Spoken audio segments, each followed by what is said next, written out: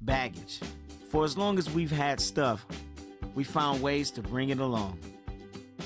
Baggage started off big, but it got smaller, portable. Now one person can carry more than ever. Important stuff like clothes, toiletries, fancy little dogs, necessities. But what's amazing is how much stuff we drag around that we don't need and don't like. Things that trip us up, wear us out, and box us in. Stuff like anger. What is wrong with you? Addiction, overeating, and overspending. It was amazing. They had such great sales. I couldn't believe it. We carry around past relationships, I don't know what I ever saw in you. You don't even dress well. Gosh. worry, unforgiveness, and selfishness. I think that's a great idea, don't you? I love it. It makes us ask questions like, why did I do that? Or how did I get here? And what is wrong with me? Because this stuff is heavy. It's bulky. I'm sorry. Oh, I'm sorry.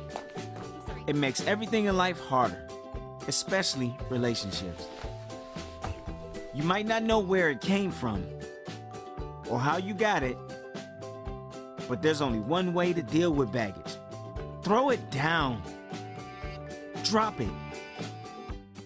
Just let go. Sounds easy, but it's not. You carry something long enough, it feels like a part of you. You walk away, but a minute later, it's back in your hand. Baggage is tricky like that. You gotta keep dropping, keep throwing, keep letting go, so you could take hold of something better. God's best for your life. And for that, you're gonna need both hands. We run fastest, love fullest, and live lightest when we let go of the baggage.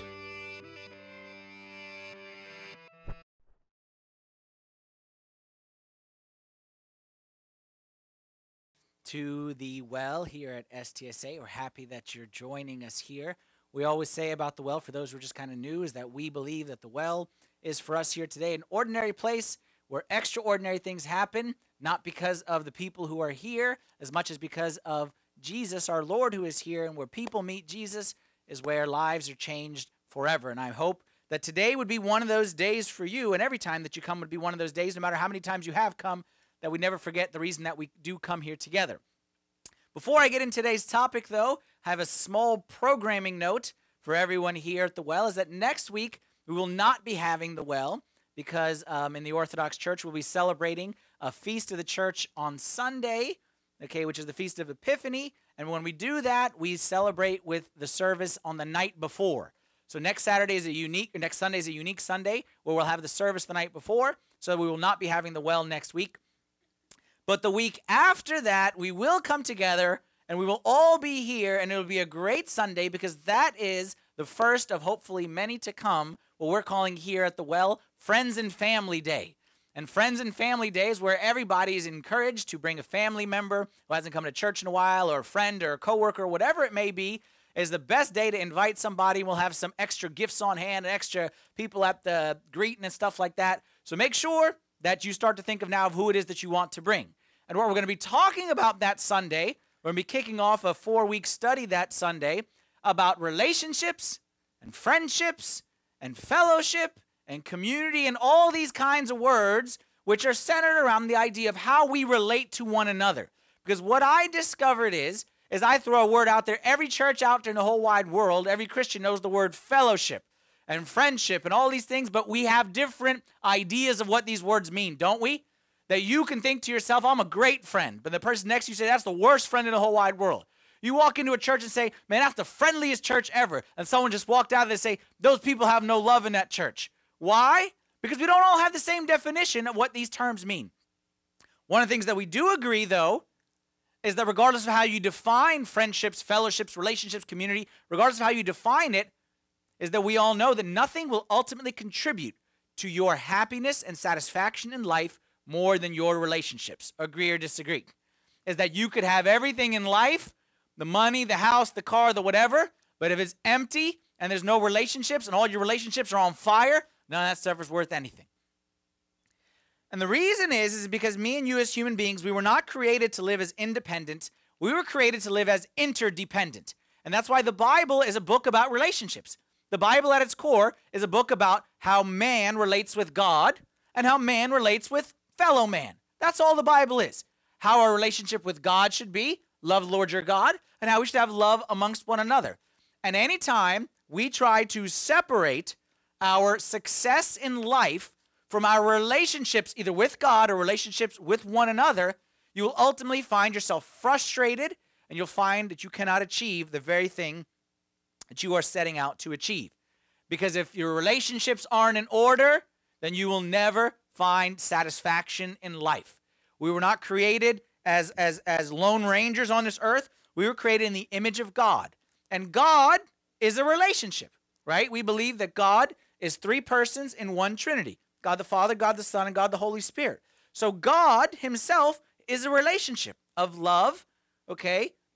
And that's why if we don't have this love in our relationships and our relationships are broken, then you'll never find satisfaction in life. And that's why today's topic is the perfect setup for that series that we're going to start in 2 weeks. What I'm calling today's topic is letting go of your past. And I'm basing it on this passage from Philippians chapter 3, verse 12 through 14, where St. Paul says this. He says, I lived a full life. I lived a very successful life in many, many, many ways. This is St. Paul's writing this at the end of his life. But he says, even despite all my past success, not that I've already attained or I'm already perfected, but I press on that I may lay hold of that for which Christ Jesus has also laid hold of me. He's saying, I lived a very full life, but I ain't done. There's still a lot more stuff that God wants to do in my life, and I want to accomplish for God. So therefore, brethren, I do not count myself to have apprehended, but one thing I do, forgetting those things which are behind and reaching forward to the things which are ahead. I press toward the goal for the prize of the upward call of God in Christ Jesus. You know what St. Paul tells us in his verse? St. Paul tells us something psychologists and psychiatrists and counselors, all those people will work very, very hard to get to what St. Paul told us many years ago, which is this, is that your past is connected to your future. And if you aren't relating properly with yesterday, you will never find success tomorrow. Or said another way, is that I cannot realize my future if I am still reacting to my past. St. Paul says, my ability to achieve success in the future is ultimately linked with my ability to move past whatever was yesterday, be it success or failure or frustration, whatever it is. And we'll get into that. The example that I always give, that I always think to myself, and I'm sure I've told many of you guys, is when you're driving in a car, you got a windshield and you got a rear view mirror. You got a windshield and you got a rear view mirror. How big is the windshield? This big. How big is the rear view? This big. The makers of the car were trying to teach us a very important lesson there. You should spend this much time looking forward, and you should spend this much time looking backward. But may God help the person who's driving and spending his whole time looking in that rear view mirror, and he's looking here the whole time. It is inevitable that person will crash because you cannot drive in the rear view. You need the rear view because you need to know what's behind you. It's good to glance at it and to remember. But you need, if you want to get somewhere in life, you got to be looking forward. And many of us in life, let's be honest, we're driving in the rear view. That our whole life is dictated by stuff that happened yesterday, by past hurts, by past disappointments, by bitterness or resentment or something like that. And what St. Paul is telling us right here is whether or not you realize it or don't realize it, that is affecting you today. And many of the problems, like let's be honest, today we're going to be honest, okay? Because we need like the video with the bag, we need to be honest today. So forgive me, we're all going to go deep inside places that we may not want to go. Many of the problems that you have in a relationship today are caused by your inability to deal with stuff in the past. Many of your problems in your relationships today, which you're blaming him, or you're blaming her, or you're blaming your kids, or you're blaming your parents, or you're blaming, and it's everybody else. Many of your problems in your relationships today are caused by your inability to properly deal with past events.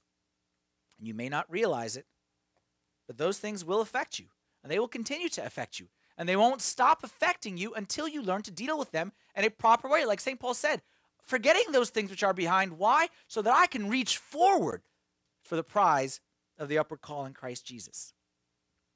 Here's the thing about negative things in our past, negative emotions.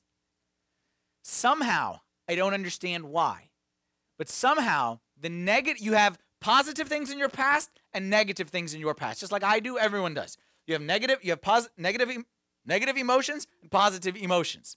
The positive ones jump in and jump out, but the negative ones go on replay, don't they? The negative ones, the hurts, the frustrations, the disappointments, the betrayals, the grudges, the bitterness, those things, the positive jump in and then they fly out. But the negative ones, those are on the replay cycle. Okay, those are on the repeat cycle. The positive kind of on the shuffle. They kind of go in and they kind of go out. But the negative ones, if there's bitterness, there's anger, there's resentment, those are not going to leave until you unclick those out of your iTunes and you throw those things in the trash. They're not going to leave by themselves, and they will continue to surface. Especially, you know what makes it especially worse? When you have positive and you have negative. When those negatives are validated by people who are close to us. When I feel like a failure, and then my boss told me, you're a failure, and he made me feel like a failure, and I respected him, then it'll always be in there. When I feel kind of unloved or insecure, and then my mom or my dad, then that just validates it, and that cements that sucker in there. Because before it was a lie from the devil, now it was cemented by someone that I respect and that I love. And I promise you, if you do not deal with this baggage, it will continue to sabotage your relationships one after the other. So today, we need to learn how to deal with our past.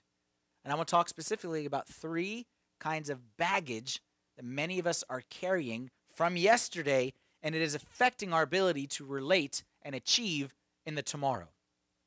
First one. We're going to start easy, we're going to get harder, even though we're starting hard. I must give up my grudges.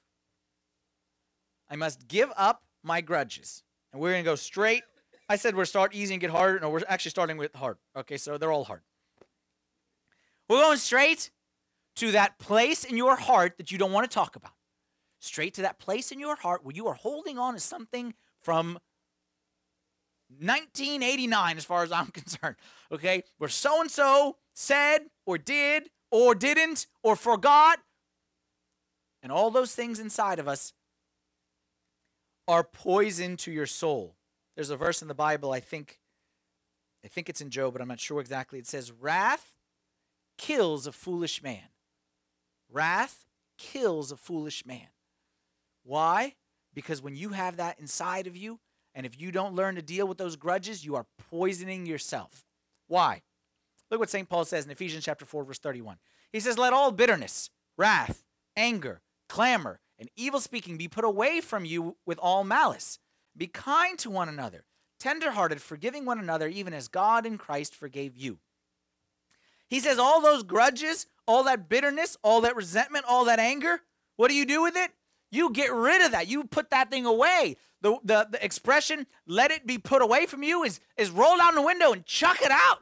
Don't deal with it another second. You just put it away. Why do we hold on to grudges? Think to yourself.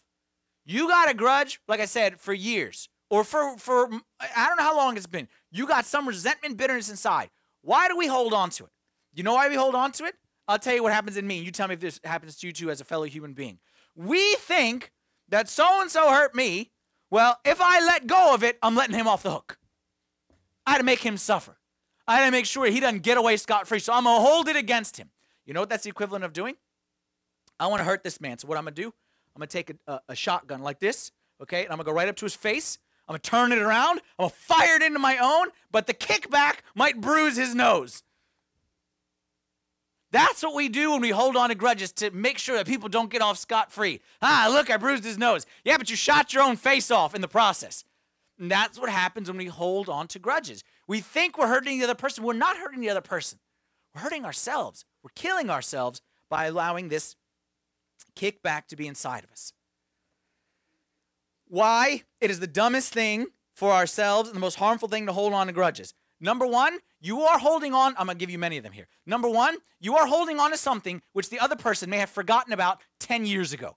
And you are holding on to something that person hurt you, said sorry, and you said, oh, okay. And then you held on to it, and they went away. They moved to California. They live a nice, peaceful life. They joined a monastery. They're like living in heaven with God, and they're on cloud nine. And you're sitting here saying, yeah, I'm going to show them.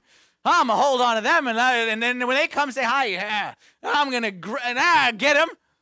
You holding on to something that everyone else moved past, and you're still letting yourself be suffering from it. I read a nice quote. It said that holding a grudge is like letting someone live rent-free inside your head. It's nice, isn't it?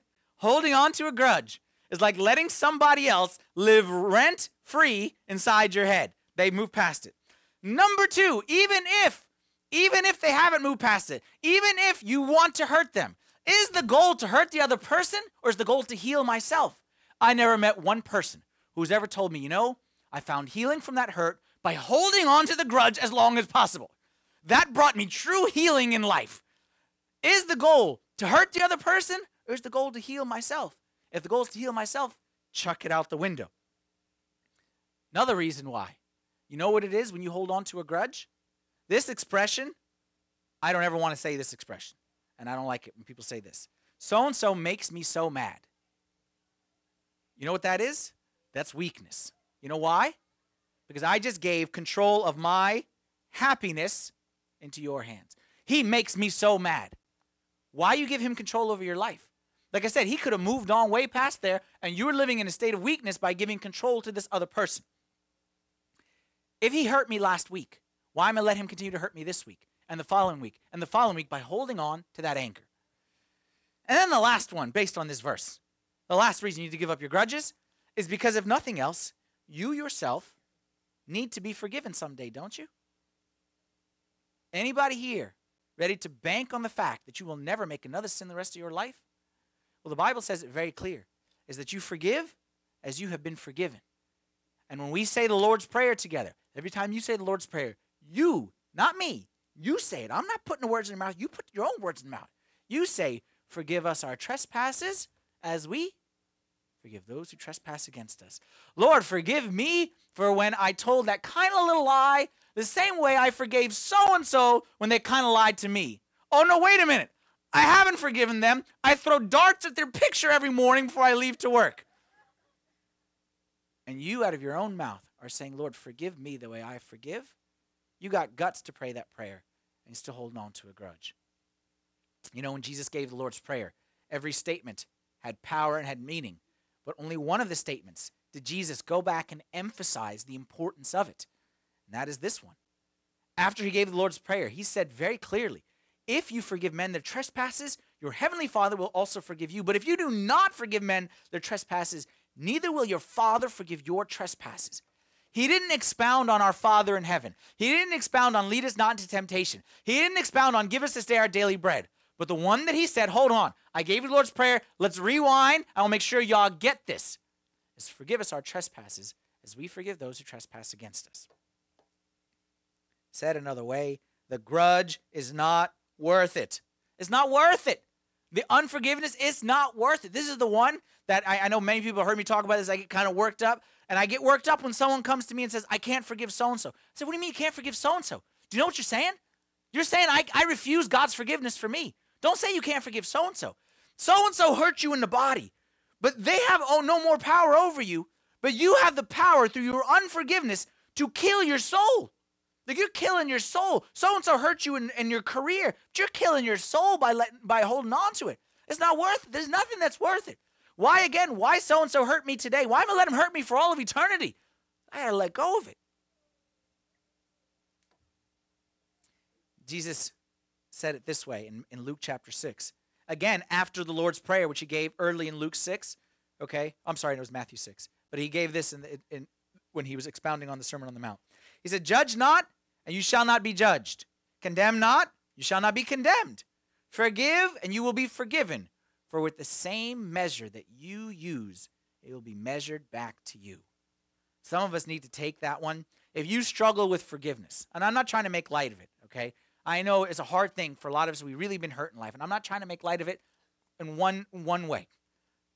But what I am saying is no matter how painful it's been, the same measure you use, it will be measured back to you. You have a golden opportunity here. Those of you who have been hurt, I'm speaking right to you. You have a golden opportunity here for the sake of your own eternity and your own forgiveness. Because with the same measure you use, it will be measured back to you. You have the opportunity, if you can find forgiveness in your heart, to open up a door of forgiveness for your soul. You know what I always think of when I think of this verse? I always think, and this is what I always tell people who say this, I sin against others, and I sin against God, and I make sins. Other people sin against me. You know what we're going to do with those two sins? We're going to tie them together. And you choose.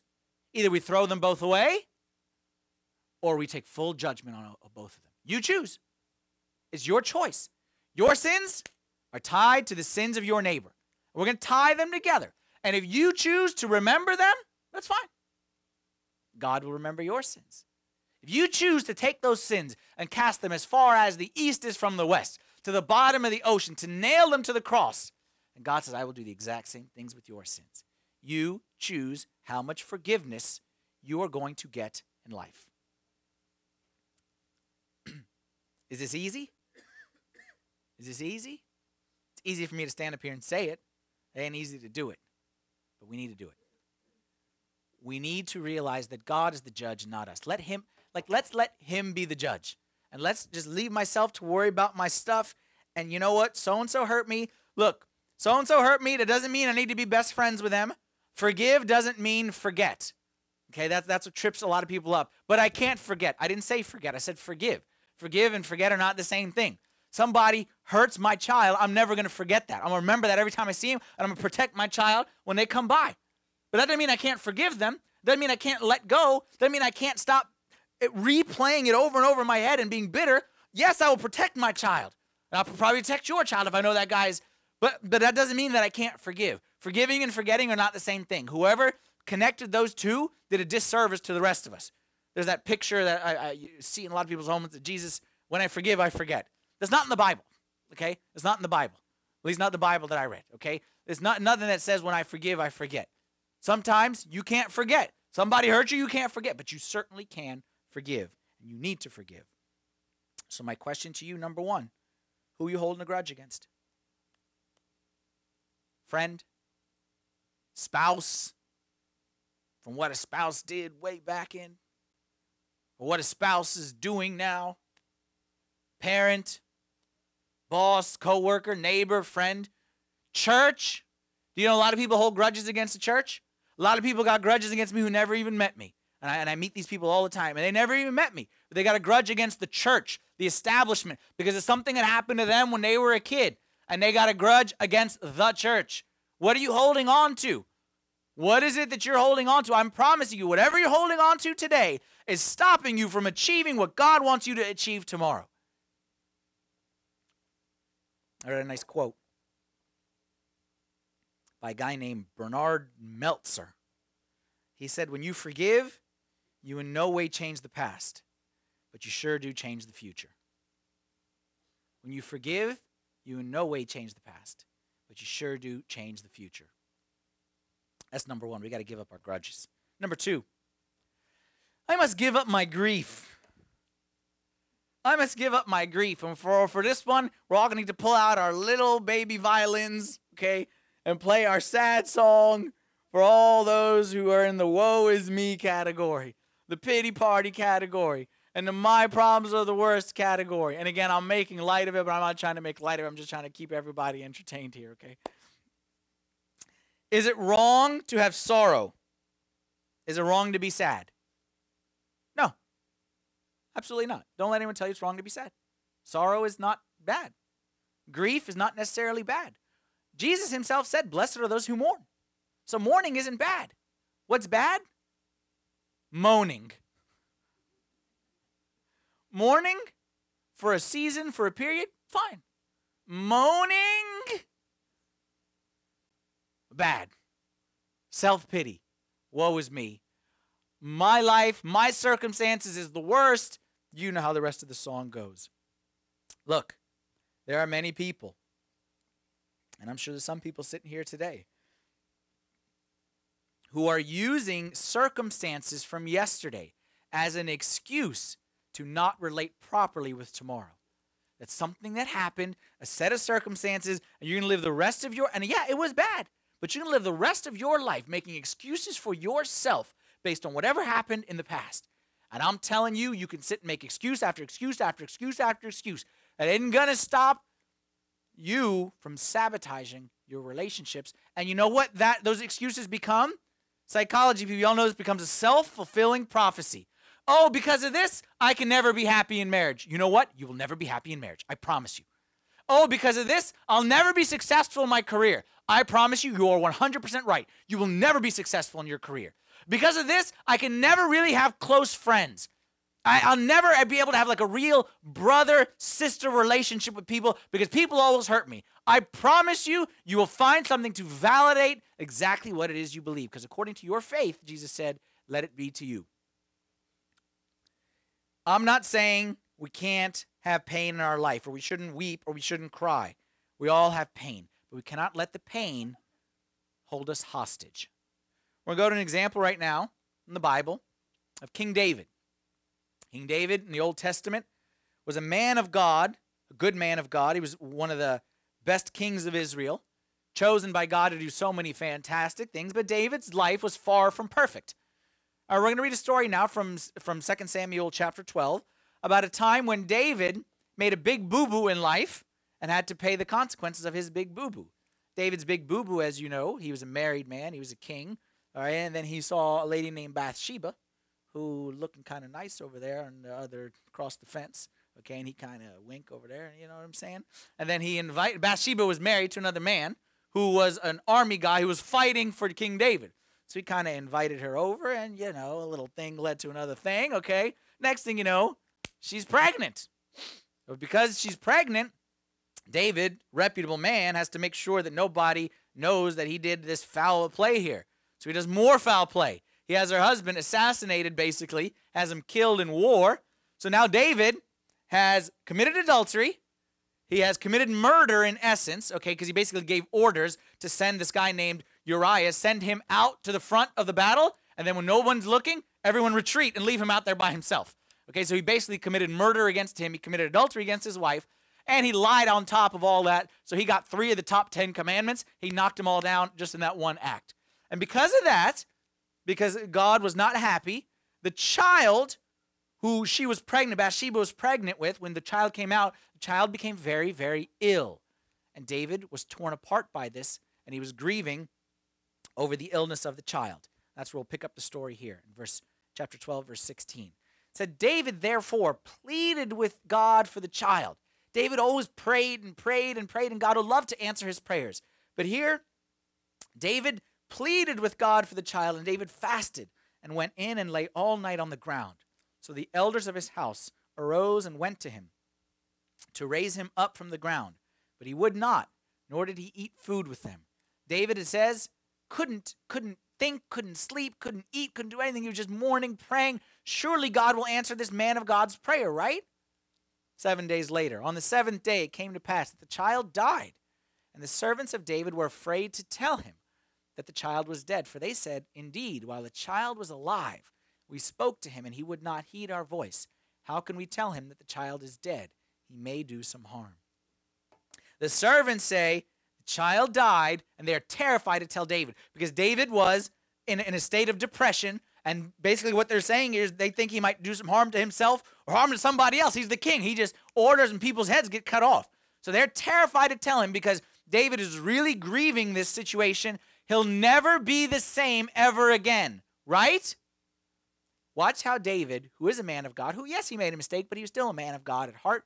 Watch how he deals with grief in his past. He does 3 things, okay, that we'll see over the next coming verses. Number 1, first thing he did, he learned to accept what cannot be changed. He accepted that the child was dead and the child was not coming back to life. verse 22 and 23. David said, while a child was, basically David stopped praying and got up and showered himself and had a meal. And they were all like, why you stop praying? Like we thought when the child was dead, you'd pray more. He said, no, when the child was alive, I fasted and wept. But now he is dead, why should I fast? Can I bring him back again? You know what? As insensitive as this sounds, okay, and it sounds like David's an insensitive guy, this is the way we need to live. Some of us need to make this exact same statement, that you are grieving, you are mourning for something that will not change. And some of us need to just man up and just look in the mirror and say, look, why should I continue to mourn about this? It's done, and I cannot change it, and that's that. The key to peace of mind in life is the ability to do just this, to accept what's done is done. And David, he prayed, he fasted, and God basically said, no. So after that, we move on, and we have to find a way to continue to move forward in life despite this. What David taught us right here is that even though we cannot control the events that happen to us, we can 100% control our response to the events that happen to us. We can control the reach of that event. That event affected me, but I can put an end to it and say, I will not continue to allow that event to affect me anymore. I choose to accept it, and I choose to move on. Why? Because my God is still alive, and I am still alive. And the fact that God is alive and I am alive means that life ain't over. It may be over for this situation or for this child, but God has a future for me, and he has a plan for me, even despite this tough situation. Except what cannot be changed. The other thing David did is he learned to play it down, pray it up. Play it down, pray it up. We usually do the opposite. Look what David did. 2 Samuel chapter 12, verse 20. It says, David arose from the ground, washed and anointed himself, and changed his clothes, and he went into the house of the Lord and worshipped. What did David do? He didn't continue to say why and how come and this is the worst. He didn't play it up. He prayed it up. We usually do the opposite. When tough times hit, like I said, these grieving moments, they're like a tape that will continue to run in your head. And you can feed the flames, and you continue to make it worse, and you continue to repeat it and talk about it and tell the whole wide world about it and run through your head when you're lying there asleep. Or you can say, enough, it's done, Lord, and he worshiped the Lord. Which of the two are you doing more of with your grief? You're spending more time focused on the grief, or spending more time taking that grief up to the one who lives in heaven? There's a song out there on the radio, which I love. One of the words in it is based on a psalm, and it says, I will lift my eyes to the maker of the mountain I can't climb. Y'all know that song? I will lift my eyes to the maker of the mountain I can't climb, to the calmer of the oceans raging wild.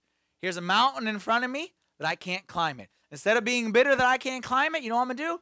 I'm going to look up to the one who's right above the mountain, who makes the mountain jump if he wants, and who makes me to float and to do what I'm going to lift my eyes, not up. I'm going to lift my eyes off the problem, and I'm going to lift it up to the maker of the mountain, or whatever that problem might be, the one who controls it all. And the last thing that David did, which we need to learn to do, is to focus on what is left, not on what is lost. Focus on what is left, not on what is lost. After David got up, washed his face, had himself a meal, went to the temple and worshiped the Lord. And it says this in verse 24. Then David comforted Bathsheba, his wife, and went in to her and lay with her. So she bore a son, and he called his name Solomon. You know what David realized here? After his son died, he realized, you know what? My life isn't as bad as my life's really not that bad. I got a lot going for me. I had a beautiful wife. Yeah, how it came across, it's okay. Like, she's my beautiful wife now, okay? And my beautiful wife still has a womb that's open. So he went, comforted her, and then he went in with her, okay? And then they ended up with a child. And that child ended up being, after David, the greatest king after David. So, I mean, he's got a lot going for him. Like, you still got God. You still got your health. You're David, like, you wrote a book in the Bible. Like, you're still in good shape here in life, all right? Life ain't over. And many of us need to hear the same advice, that your life ain't over. That you're sitting there saying, because of this, I can't. That's not true. You still got a lot going for you. I guarantee you that if I take you and I bring you up here on stage and I say, everybody tell me, what's this person got? I bet you we could name a lot of stuff that you got going for you. And I bet you everyone here in this room has something in life that someone else out there is envious of. And if you don't believe that somebody's envious of your life in some way, next time we take a mission trip over to Africa, some of those places, come with me and we'll go see if someone's envious of your life. Go out there and walk in the streets. Whatever day it was on the metro, it was on Wednesday or Thursday. Man, it was the coldest night in the whole wide world. And I'm walking by, and that guy, I just couldn't. I couldn't understand how someone, like we walk from the house to the car, and we go crazy. And people out there sleeping and that stuff, man. I guarantee you there's someone out there who's envious of you. Yes, your life is not perfect. Yes, there's stuff that's bad. But let's be fair and say there's a lot that's good in your life too. And it's your choice which you focus on.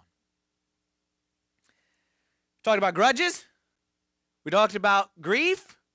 And then the third thing we must learn to give up. If we are going to live healthy lives, if we are going to relate to our future and have healthy relationships, is we must learn to give up guilt.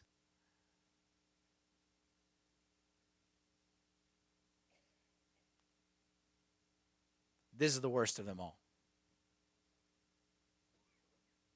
You know why guilt is so bad? You know why guilt is so bad?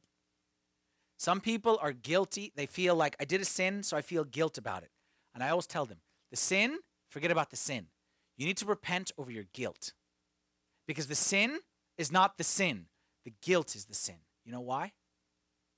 Because you know what you do when you continue to hold on to a sin? You make God a liar. And you, when you hold on to guilt, you look God in the face and say, God, you're a liar. You know why?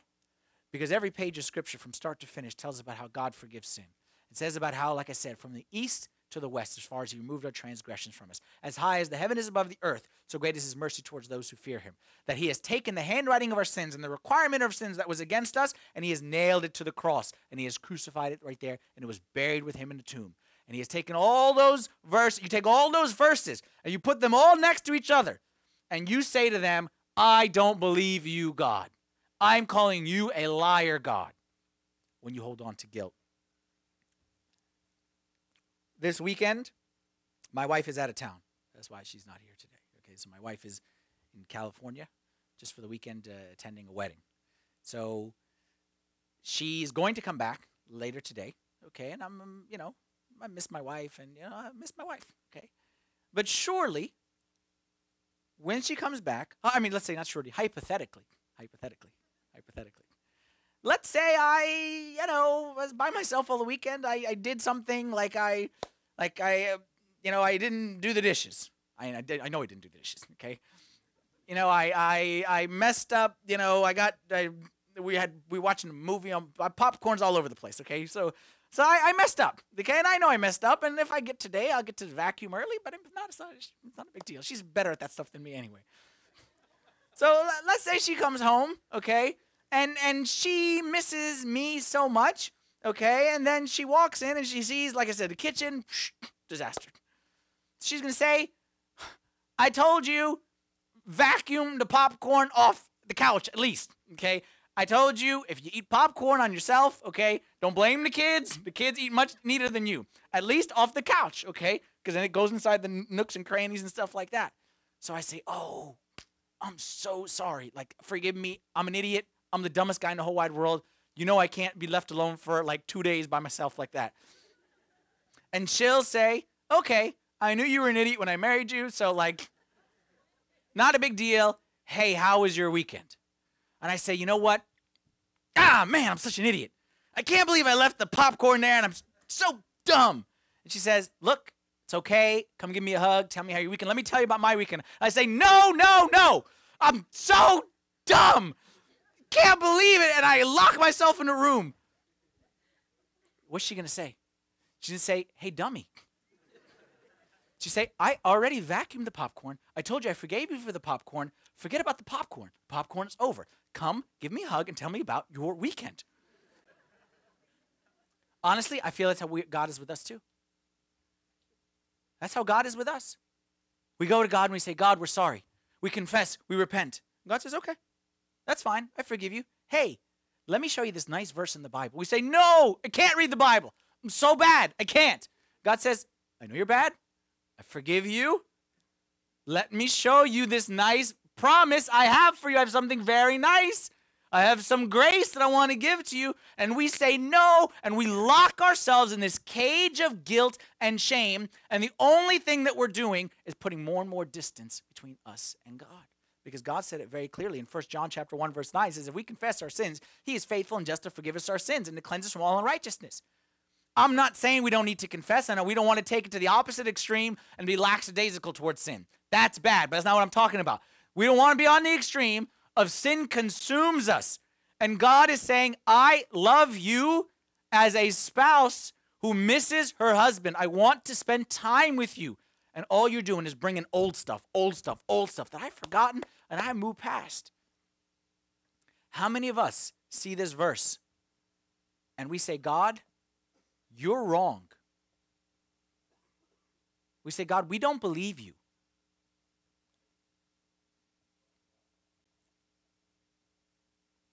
With God, there's always hope. There's always forgiveness. That's what Christmas is all about, people. Isn't that what Christmas is? Is that forgiveness came and took flesh. Forgiveness, salvation came and became tangible. Had hands, had feet, had eyes, had ears. That salvation, that forgiveness came to us. And he came to this earth and he came near to us. And he said, everyone that I come near, I offer forgiveness. I offer salvation. I offer grace. The example that I gave on Christmas night for those who were there, forgive me if you were, I'll say it again for those who weren't. On Christmas night we were talking about it, and I was saying, imagine that you have a king, okay, and that king builds a nice fancy house, palace, mansion, huge something, nice piece of property over here on the corner of a fair, like very nice. And then he invites you and says, okay, I'm going to give you the keys. I'm going to go away for a little bit. And you are my son. And I let you stay in here. And I'm going to leave you for a little bit. And I'm going to go away. And then you, because you're not a very smart son, you mess up the house. And you break the windows. And you party a little too hard. And you burn stuff and destroy stuff. And the master comes back and the place is a dump. What is that master going to do? What is that father going to do with his house and with his child? What's that father going to do? Is that father going to say, oh, well, we gave it our best shot, bring the wrecking ball in and smash it? What's that father going to do? You destroyed the master's palace. What's the master going to do?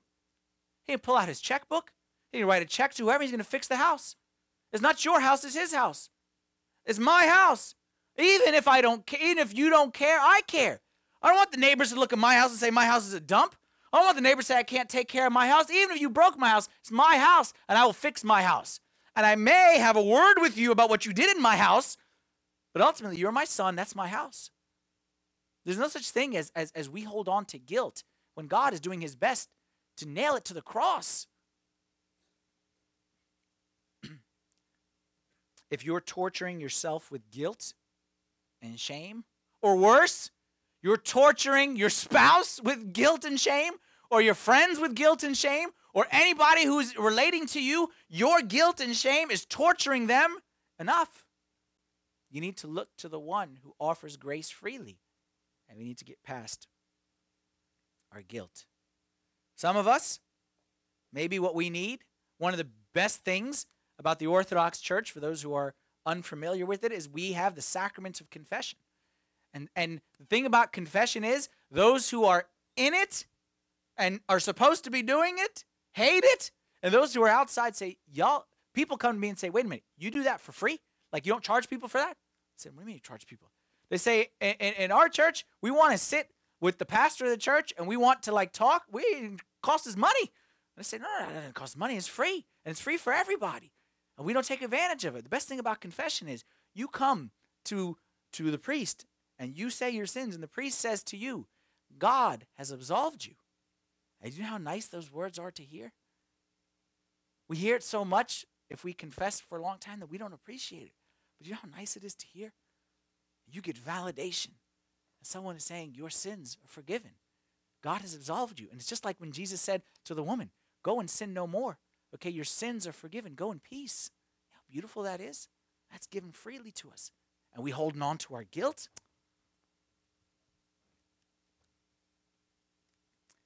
I want to leave you all with this passage from Psalm 103. If you struggle with any of the three that I talked about, grudges, grief, or guilt, Psalm 103 is a fantastic psalm that you should dig into when you go home. I just got a little excerpt here from verse 2 to verse 5. It says, "Bless the Lord, O my soul, and forget not all his benefits, who forgives all your iniquities, who heals all your diseases." He's talking about now the past. He wants to deal with all the past. "Who heals all your diseases, who redeems your life from the pit, who crowns you with loving kindness and tender mercies, who satisfies your mouth with good things so that your youth is renewed like the eagles." If I had to summarize this in one phrase, I would say this is God who is trying to do his best to help you move past the past so that you can reach forward to the future. St. Paul said it best. He said, "One thing I do." Hey, St. Paul, what's the key to your success? The key to your longevity? The key to your continuing ascent in your spiritual life? The key to you in that same epistle of Philippians, saying that you're content no matter what, that you rejoice even when you're in prison. What's the key to that? He says the key is simple. I forget those things which are behind, and I continue to reach forward, because I know that no matter what it is that's behind, that God has a great future for me. And I cannot realize my future if I'm still reacting to my past. I cannot achieve what God has for me tomorrow if I'm still responding to what God put or what happened to me yesterday. Can't drive on the road if I'm always looking in the windshield. Each one, ask yourself, which of these three pieces of baggage you need to let go of today? Some of us, it's grudges. Who are you holding a grudge against? What is it that you are thinking that by holding on you're making it better, but honestly all you're doing is making it worse? You have to make a decision. Do you want to continue to be bitter, or you want to get better? You can't do both. You cannot get bitter. You cannot be bitter and better at the same time. You choose. You want to move forward, or you want to continue to use the past as ammunition and beat that person over the head with it? Number 2, grief. Who here needs to give up their grief? Who, if it's you, are you not accepting what cannot be changed? Are you playing it down and praying it up as you should be? And number 3, are you focusing on what you have or what you've lost? And then finally, which one of us needs to deal with the guilt who is ignoring the word of God and calling God a liar? 2014 is now 12 days in. So by now, officially, we've all forgotten our New Year's resolutions. Okay, it's 12 days in. So officially, they're all done. Now it's time to make a real resolution and make a real change. Now that all the funny ones are gone, and let's make this the year that we put behind what needs to stay behind. And we get past all that stuff in the rear view mirror, and we lay hold of what God has in store for us in the future. Let's stand up together, say a prayer, please. In the name of the Father, and the Son, and the Holy Spirit, one God, amen. Lord, we thank you for everything that you are and everything that you give to us and that you offer for us freely. You freely offer to us to move past our past and to get past the things which are like weighing us down. And you have a beautiful future for each and every single person. I pray, Lord, that you'd help us to realize that. You know, Lord, how difficult it is to let go of some of the stuff that we've been holding on for so long. It feels like it's a part of us, and we don't even know what it would mean to let go of it, but we trust in you. Today we want to just take like one step. Just one step, Lord. We don't know where the step will lead to, but just one step to say, I refuse to live with this guilt. I refuse to hold on to this grudge anymore. I refuse to feel sorry for myself over what's happened. I accept it. I pray about it, and I move on forward, knowing that what I have is better than what is that I lost. Help us, Lord, just to take this one step and trust you and to be able to realize the fullness of all that you have for us. Pray, Lord, for every person who's bowing their heads right now, that you would work inside their heart in a special way to help them to let go of what they know they need to let go of. And I pray that you would strengthen them and renew their youth like that of an eagle. We pray this in the name of your only begotten Son, our Lord and our God and our Savior and our forgiver and our healer, Jesus Christ, and with the intercessions and the prayers of all your saints. Hear us as we pray thankfully. Our Father, who art in heaven, hallowed be thy name. Thy kingdom come, thy will be done, on earth as it is in heaven. and forgive us our trespasses, as we forgive those who trespass against us. And lead us not into temptation, but deliver us from the evil one. Through Christ Jesus our Lord, for thine is the kingdom, the power, and the glory forever. Amen. Reminder that next week we're off, okay? And also a reminder about leisure groups. In the back of your handout is a list of all the leisure groups going on. Everybody's welcome to come join us for one. Have a great week, guys.